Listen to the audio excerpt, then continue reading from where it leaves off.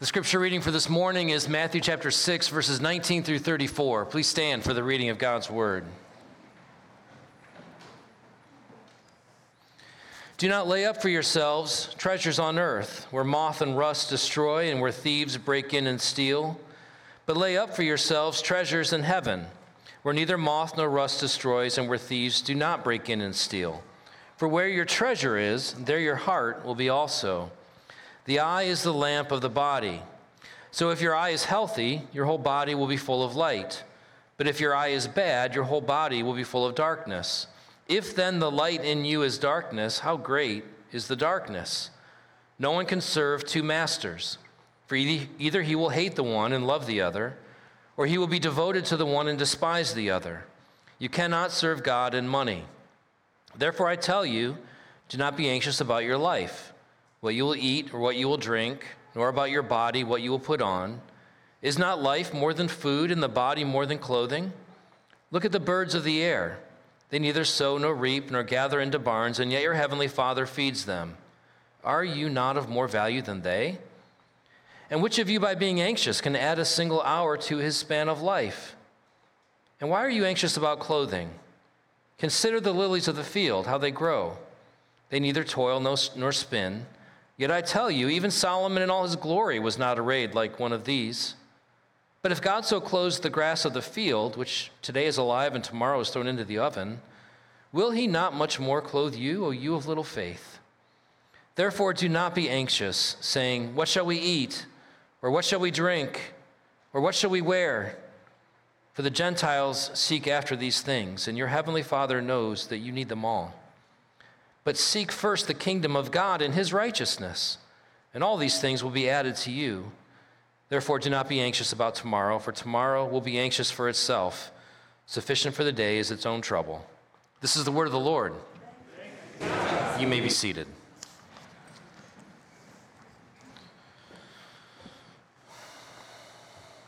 Well, we spent the last 3 weeks looking at touchstones of gospel culture. We said there were 3 indicators that a church is growing in gospel culture. The first is wholehearted love for Jesus. The second is open-hearted love for one another. And the third is that a church is increasingly being characterized as a people whose hope is anchored in heaven. That's gospel culture, the shared experience of God's grace by undeserving sinners. Gospel culture results when people take to heart gospel doctrine, the message of God's grace for undeserving sinners. So the message produces the culture if the message is taken to heart.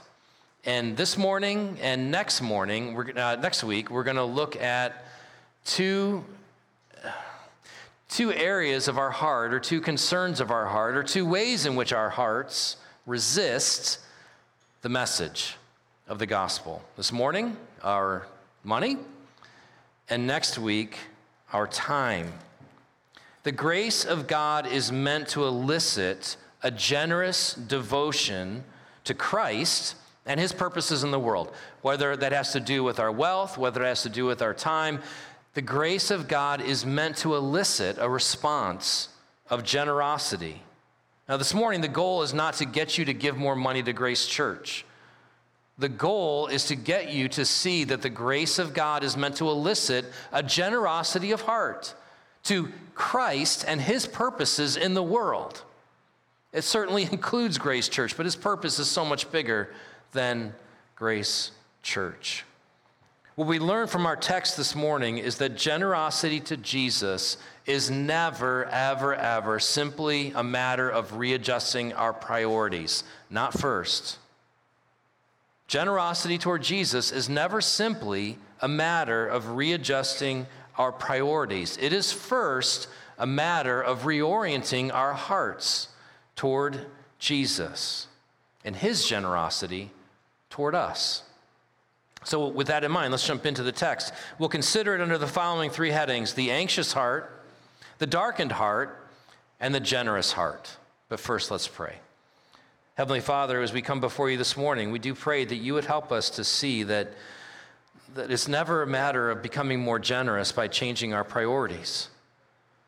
What is never simply a matter of changing our minds. It's a matter of having our hearts changed. And Lord, we pray this morning that you would help us to grasp more deeply your radical generosity of heart toward us, that we might, because of your grace and your love, respond with a radical generosity toward you.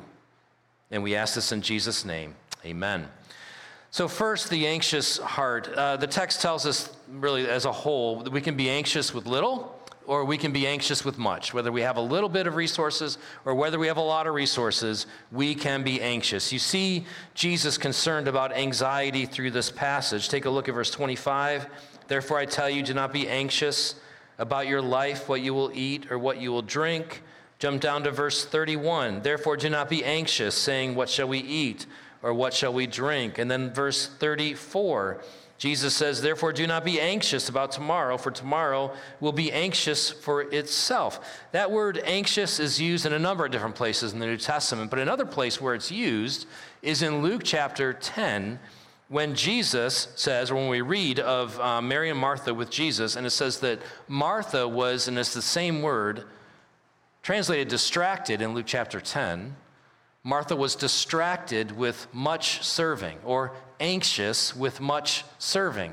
And you could think about, here's Martha with Jesus. Jesus is teaching. Mary gets it. Martha is so anxious with, distracted by much serving that she's missing out entirely on Jesus. You could say she's missing the proverbial forest for the trees. She's so focused in on the cares of the world. The cares of the world at that moment was making sure that whatever was done, needed to get done. Whatever needed to get done got done.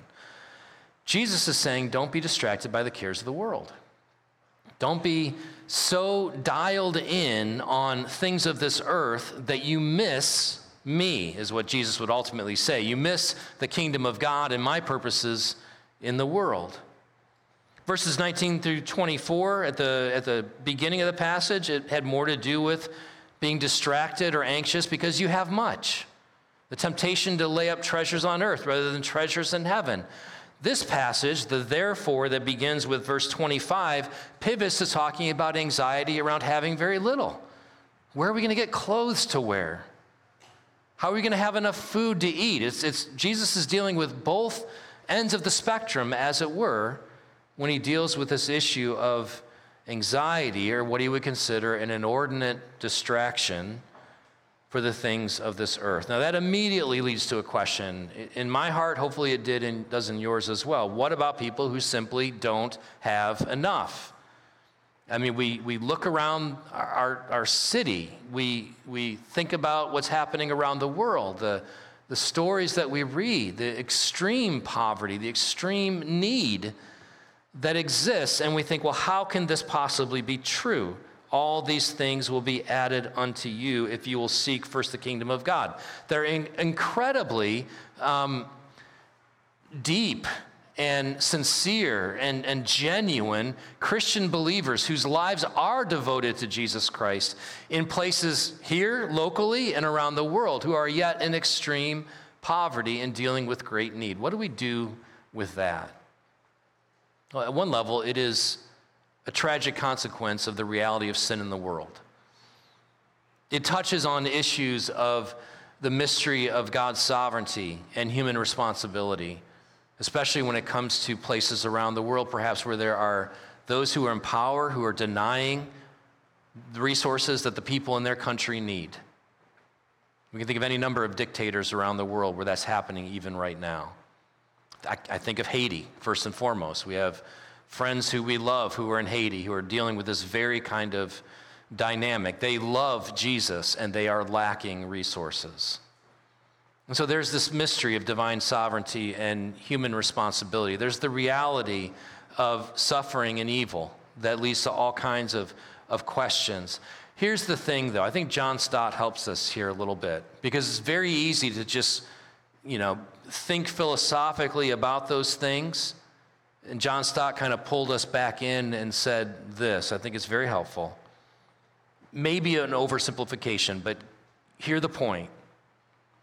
Stott said the most basic cause of hunger is not inadequate divine provision, but inequitable human distribution. Can I say that again? The most basic cause of hunger is not inadequate divine provision, but inequitable human distribution. In other words, Stott would say there's plenty of resources on land and plenty of resources in the sea. When you look at the earth as a whole, a big part of the problem is that those of us who have access to it and the means to acquire it do not distribute it with, share it with those around the world who don't. And we live in a world in which that kind of thing is possible. We can distribute resources to anywhere in the world. We can. And Stott would say, so often the problem is not that God hasn't provided, but that those of us who have the means aren't distributing. The very same Jesus who said in this passage that God feeds and clothes his children, later will say that we must feed the hungry and clothe the naked, and that we will be judged accordingly as to whether or not we have done so. So again, this is a much deeper topic than we have to go on here. I want to challenge us to not simply think about this theologically, which is important to do, to see how this touches on bigger issues like divine sovereignty and human responsibility and the mystery of suffering and evil in the world, but to actually break that down into kind of brass tacks and say, okay, that's fine, but what do I have that other people lack that I can share? And there are mechanisms, there are means for doing that if we will but look. So we can be anxious whether we have much, or we can be anxious if we have little. But what Jesus is getting at here is that I won't say at the root of the anxiety, because there's like another level here. And then we're going to get to the root of the heart in a minute. But Jesus would say that behind that anxiety, kind of in a middle place, is what he calls little faith in the passage. So take a look with me at the end of verse 30. I'll read all of it. But if God so clothes the grass of the field, which today is alive and tomorrow is thrown into the oven, will he not much more clothe you? And then he says, O you of little faith. Now you read that and you're probably thinking, wait a minute. I thought we just needed faith the size of a mustard seed. Right? Isn't it about the object of your faith and not the quantity of your faith? Isn't that what the Bible teaches? So is Jesus saying you just need more faith when he says to these folks, "Oh, you of little faith"? I wrestled with that one. You probably have as well. Martin Lloyd-Jones actually helps a lot when it comes to understanding this. Lloyd-Jones says concerning Luke chapter 8. Luke chapter 8 is where the disciples are in the boat with Jesus. The storm comes up. The disciples are anxious, terrified that they're going to lose their life. And Jesus says to them, "Where is your faith? I know you have it. You're my disciples. You've trusted me for your salvation. But where is it? You don't need vast quantities of faith. Just a little will do. But where is it?" That, Lloyd-Jones says, is the problem in Matthew chapter 6. It's not that we don't have enough faith stored up, but that we don't have enough faith distributed into every area of our life. The men in the boat had faith that Jesus could save them from their sins. They were his disciples. They weren't so sure when it came to his ability to save them from the storm. So the faith that they had wasn't distributed, wasn't being applied in every area of their lives. And if you're a Christian and you're anxious about money, you have faith in Christ for your salvation. But when it comes to God providing for your needs, perhaps not so sure. The faith that God has given you hasn't been pushed out into every area of life. So what does Jesus mean by little faith? Not faith that's limited in quantity, but faith that is limited in scope. When it comes to money, our hearts are anxious often, whether we have too much or too little. We can be gripped by anxiety. We can be consumed, distracted, obsessed by the cares of this world. Our hearts are anxious, but let's turn next to where Jesus goes, which is a little bit deeper, the darkened heart.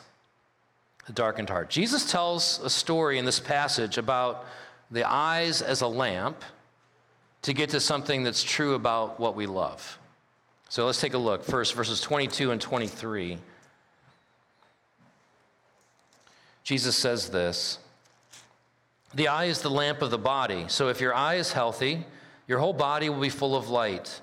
But if your eye is bad, your whole body will be full of darkness. If then the light in you is darkness, how great is the darkness?" Now, what does this mean? What Jesus is saying here, think of it this way. If your eyes are working properly, and the room that you're in is lit, then you'll be able to move your whole body through that room without bumping into things, knocking things over, etc. But if your eyes aren't working properly, even if the whole room is lit, if your eyes are darkened in that sense, then you are in the dark. Your whole body is in the dark. And you're not able to move around and see things as they really are. Now, why would Jesus use that story, that illustration, right here in the middle of his teaching on money? And the answer is picked up in Luke chapter 12, verse 15, another place where he talks about generosity and wealth. And that's when he says this. In Luke chapter 12, verse 15, he says, "Watch out, be on guard against all forms of greed." Watch out. Pay attention to this. There's any other number of things that he says, including here in the Sermon on the Mount that we're looking at this morning, or that, within the context of what we're looking at this morning, in which he doesn't say, watch out, be on guard. Think about all the things that he teaches throughout his ministry on adultery or any number of things. And he doesn't say concerning those things, watch out, but concerning greed, he does. The reason why your eye can be darkened when it comes to greed. It's very possible not to notice, not to see that you are darkened in heart when it comes to wealth. Again, whether you have too much or too little. Look back at what he says in verses 26 and 28. He's concerned about what we're seeing there. Verse 26, "Look at the birds of the air. They neither sow nor reap." Verse 28, "And why you're anxious about clothing, consider the lilies of the field." Pay attention to these things, right? He talks about the lilies of the field. He talks about the birds of the air. He's saying there the whole earth is filled with light concerning the reality of God's provision and his care for his own people. Just like the darkened eye can't see, even though the light in the room might be adequate, so too the darkened eye cannot see that the earth is full of testimony to the provision of God if we will but see it. But if our hearts are darkened, we miss it. And that's Jesus' concern in this passage. Your eyes are darkened, Jesus is saying. He tells us that story about our eyes being darkened in order to reveal something about what our hearts really treasure, about what our hearts love. Take a look at verse 21. "For where your treasure is, there your heart will be also." And then verse 24, "No one can serve two masters, for either he will hate the one and love the other, or he will be devoted to the one and despise the other. You cannot serve God and money."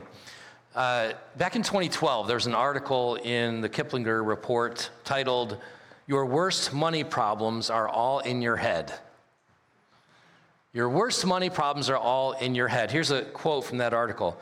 "Most dieters can recite the calorie, carbohydrate, and protein counts for hundreds of foods, and they know how many calories a half hour on the treadmill will burn. Never before has there been such an abundance of knowledge about nutrition and exercise in this country, and yet, as a nation, we're obese, because it's never, ever just about the food. It's the same for money problems. People have got every budget app there is, but can't seem to get control of their spending. Or they're so paralyzed by their fear of running out of money that they're unable to deploy their assets into wise investments. Such money hang-ups can run the gamut from minor glitches to full-blown disorders, but they have this in common. You can't cure them simply by studying up on finance or investments. In other words, it's never just about the money. And Jesus would say the same thing. It's never just about the money. What are the treasures that Jesus is referring to back there in verse 19? It's not ultimately about the money, it's about what the money can acquire. It's about the thing that you truly love and truly desire. It's what you think the money can get you. After you've met your financial obligations, after you've paid your mortgage, after you've paid your rent, after you've taken care of utilities and food and the car payment and whatever else, the question we need to ask is, where does our money go? To what does it most effortlessly flow? Because wherever it flows reveals what your true treasure is. Now, the Kiplinger report would say the answer is to isolate the regions of your brain that seem to be malfunctioning, and the Bible says, no, the problem is your heart. The problem is your heart. You're either spending or saving everything in an effort to obtain something that money can't buy. Why do you look to the vacation or the wide array of clothes or shoes or the fancy car or whatever the case may be? What is it actually that you're trying to buy? Is it comfort? Is it prestige?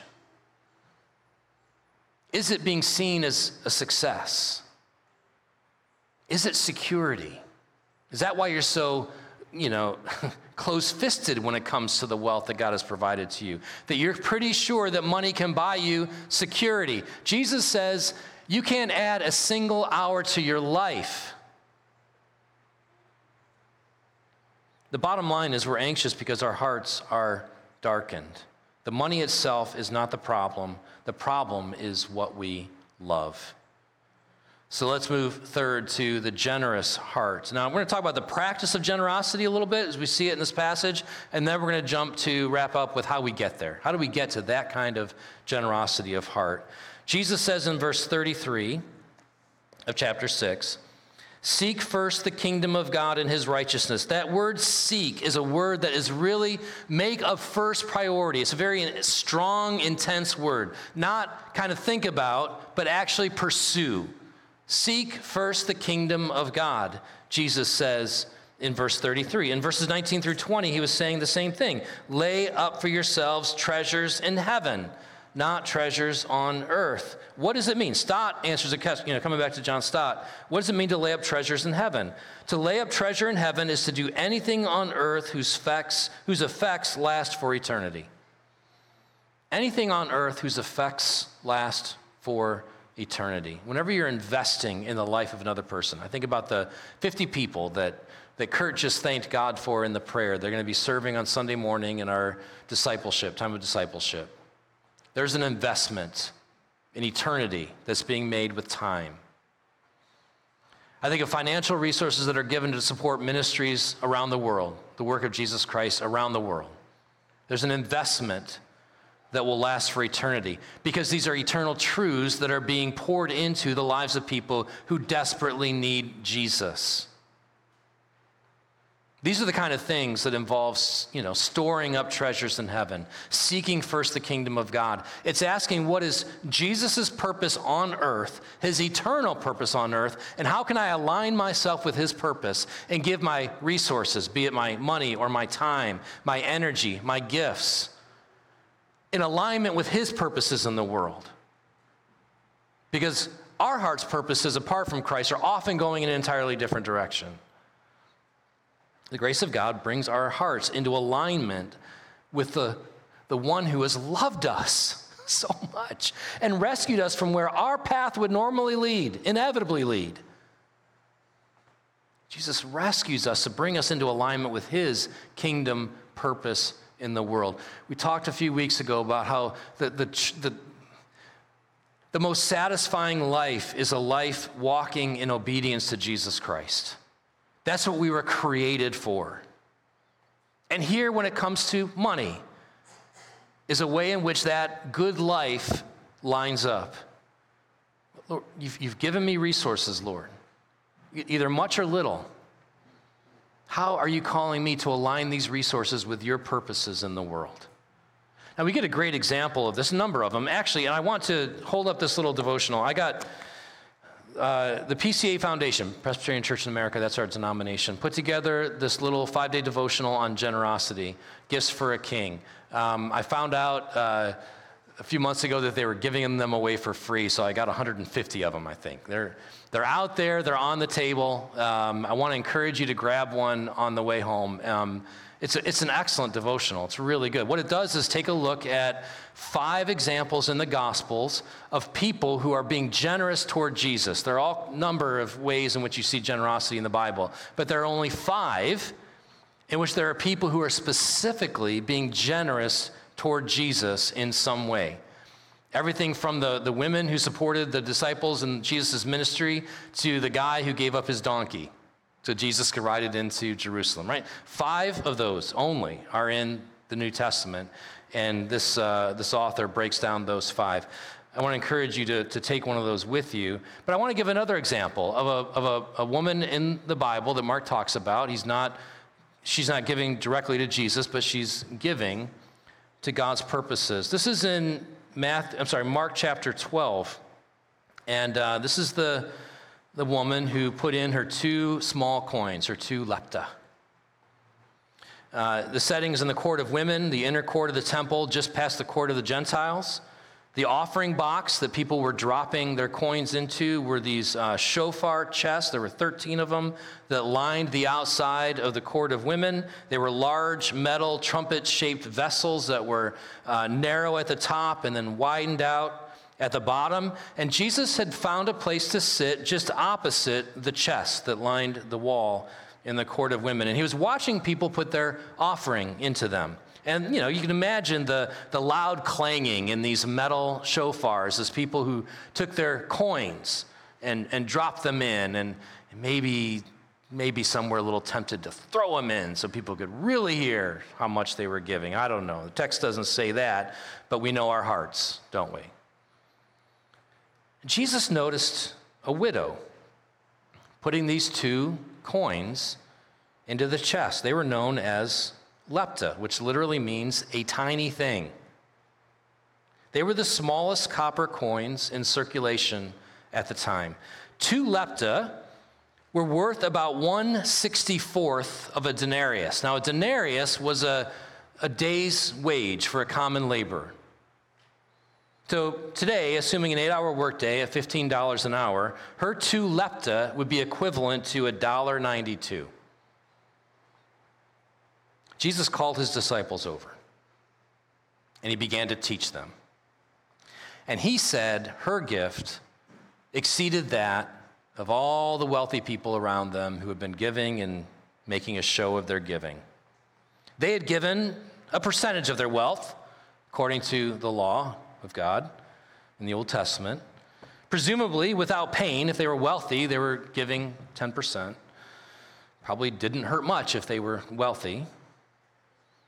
Whereas she had given everything. She put in both coins, not just one, both. The text said she literally gave her whole life. Now, I'm not saying that, all Christians are to live a life of poverty. I'm not saying that at all. Paul tells us in 1 Timothy 5 that if we don't provide for the needs of our family, we're worse than an unbeliever. So if we were to say, spouse, kids, sorry, we're giving everything away, good luck with that. We're standing in judgment before God's word. We're not providing for our family. In 1 Timothy chapter 6, Paul instructs Timothy to tell the wealthy to be generous with their wealth, not to give it all away and become poor. So we're not called to a life of poverty. Most of us, some are, but most of us are not called to a life of poverty. We are all called to lives of radical generosity. Every one of us. So what is the source of this radical generosity? And it boils down to this: Jesus must be the treasure of your heart. Jesus must be the treasure of your heart. Verse 24, that love and devotion to God that you see there. No one can serve two masters, for either he will hate the one and love the other, or he will be devoted to the one and despise the other. You cannot serve God and money. That love and devotion to God, where does it come from? That love within us. Well, we looked at this a couple weeks ago. We love because he first loved us. The cross is the ultimate demonstration of God's love for us. How do we take God's love for us, demonstrated at the cross of Jesus Christ, and apply it to how we use our wealth so that we can respond with our wealth in love to him? Paul answers that question for us.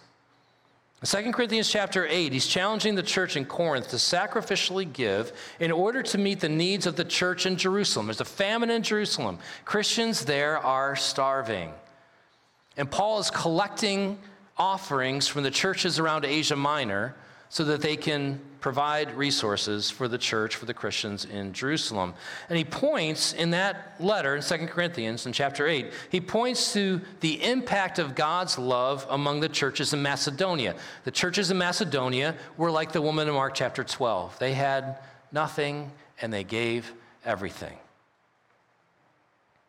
And then he points to the supreme demonstration of God's love at the cross and applies it to how we use our money. For you know the grace of our Lord Jesus Christ, that though he was rich, he became poor for your sake, so that you, through his poverty, might become rich. He applied the gospel to the issue of wealth and called us out of love and gratitude for the cross to respond with generosity toward Jesus ultimately and his purposes in the world. Our hearts are anxious because our hearts are darkened. But the money itself is never, ever the problem. The problem is what we love. Tim Keller famously said, "You will always give everything to have your heart's true treasure. Jesus is the only treasure who gave everything to have you." You will always give everything to have your heart's true treasure. Jesus is the only treasure who gave everything in order to have you. The prophet Isaiah in Isaiah chapter 53 said that of the Messiah, he will look upon the results of his suffering and be satisfied. And 1 Peter 2 says, you are the people upon whom he looked. You are a people for God's own possession. When you see that Jesus sacrificed everything in order to have you, you have a good eye. When you see that Jesus sacrificed everything in order to have you, you see the world in an entirely different way. It's always been true that Jesus has been about advancing his kingdom in the earth, building his church until the end will come. But as you see that Jesus sacrificed everything in order to have you, your eyes let in the light. Your heart is flooded with grace, and you can align yourself with God's purpose in the world when it comes to your wealth, because you know that your true treasure is in heaven waiting for you, Jesus Christ, our Savior. Let's pray. Heavenly Father, we pray that you would help us to have a heart change. Lord, I pray that the first thing that people do as they leave here this morning will not be to go download a budget app. There's nothing wrong with that, it's a good thing. But Lord, let the first thing that we do be that we commit to growing deeper in our acknowledgement of, appropriation of this gospel doctrine, this truth, that you, Lord Jesus, though you were rich, became poor, so that we, through your poverty, might become rich. We ask all this in Jesus' name. Amen.